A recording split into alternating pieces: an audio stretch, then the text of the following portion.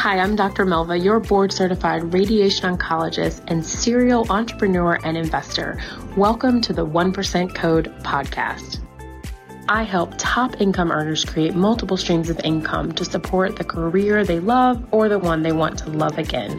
Learn more on the 1% Code podcast. Hello. Welcome. I'm your host, Dr. Melva Penn Bingham, board-certified radiation oncology physician, serial entrepreneur, and investor, and I help physicians and other top income earners create multiple streams of income outside of your primary career, and we do that through strategic leveraged opportunities.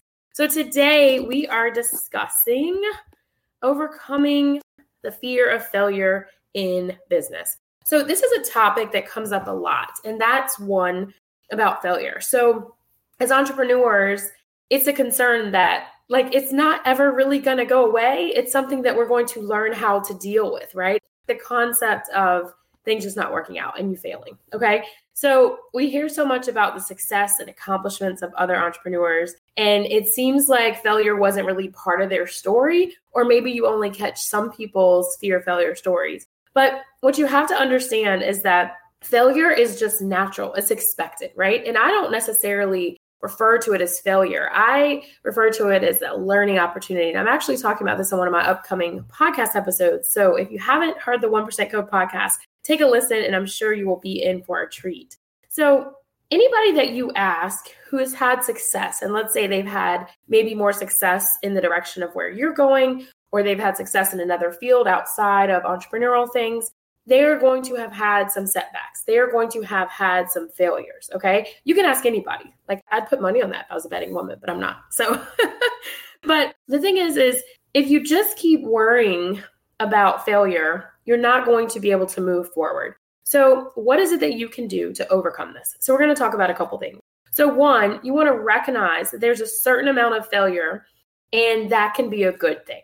Okay, embracing failure, right? We want to fail fast. We want to fail forward. We want to embrace the concept of failing. So it's not something that stops us in our tracks from taking action.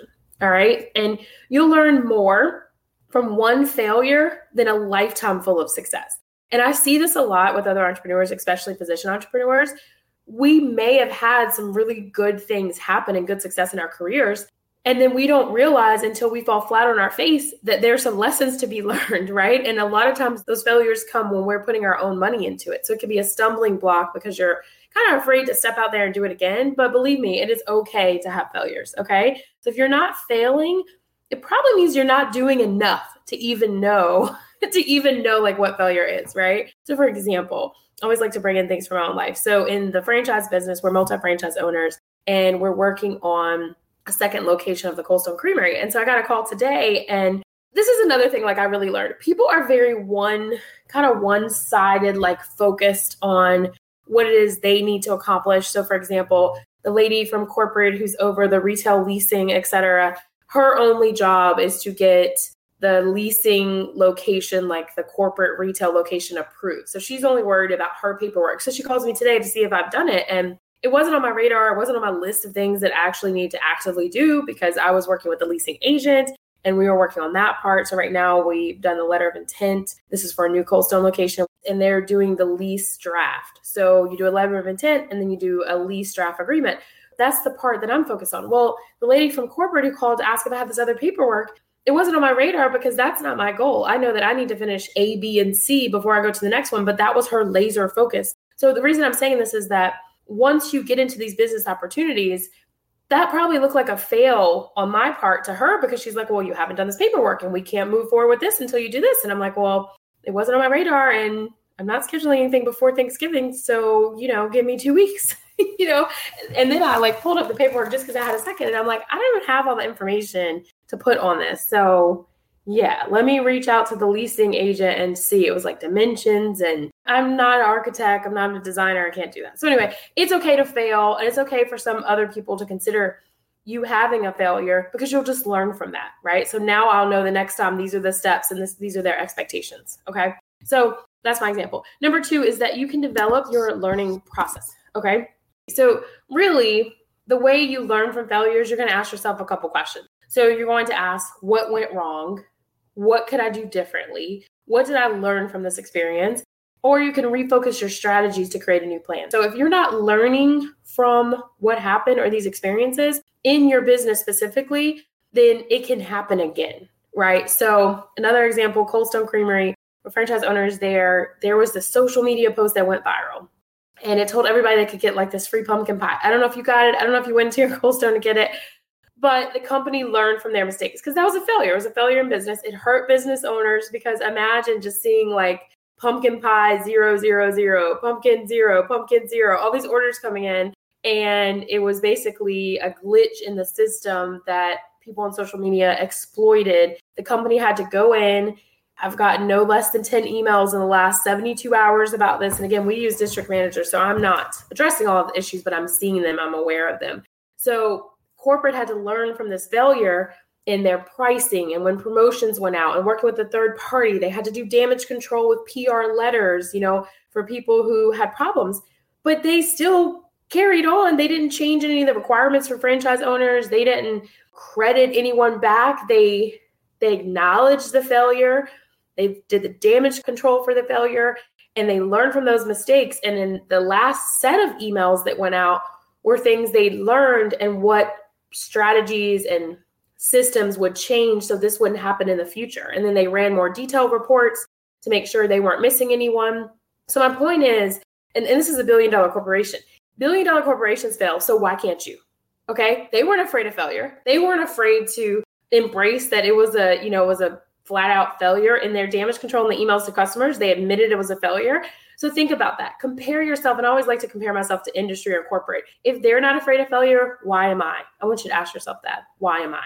Okay. And the next thing is that you anticipate your potential challenges, right? So the fear of failure, it's because of this element of uncertainty and this lack of control. But when you take some time to think and forward think and plan about, what are the roadblocks that can happen, then you have less uncertainty because, for example, if I'm prepared, as a business owner, I was prepared to get complaints about this pumpkin pie that people wanted for free.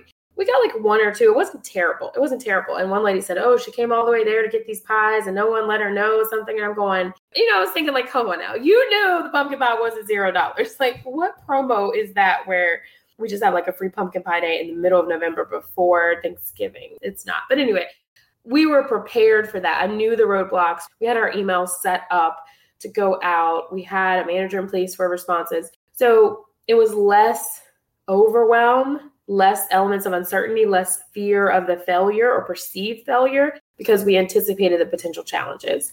And next is overcoming perfectionism. When you lower your expectations, you give yourself some breathing room to be realistic and you're forgiving as possible with your success metrics, and break down your goals into smaller, more manageable parts, then you can stay on top and on track of things that are on your plate right away so that you're not doing so much that if it's not perfect and if there's failure, that it would cause you these fears or it would be something to stop you. At the end of the day, this is all about things that can just stop you from moving forward, okay? And the last one that I will quote today or just share with you is that an imperfect action is better than a perfect inaction, right? So do you know what's so much scarier than failure? It's doing nothing, okay? It's when you do absolutely nothing. And when you're stuck where you are because you're afraid to do anything, I want you to ask yourself, is the threat of failure more scary than inaction and not getting any results, right? I want you to think about that. And that's the big takeaway from today. Go out there. You can do this. Absolutely. Do not let failure stop you from moving forward in your business. Take these tips that we've shared today, put them in action, and share with me below how this has helped you move forward in your business. I would love to hear some of your stories or things. If you have other tips and tricks that have helped you to get over your fear of failure, reach out to me on Instagram at Dr. Melva, DoctorMelva. Thank you so much for joining me today. Until next time, I'm Dr. Melva. Bye. Thanks for listening. And for any of my fellow physicians listening today, I have a free gift for you.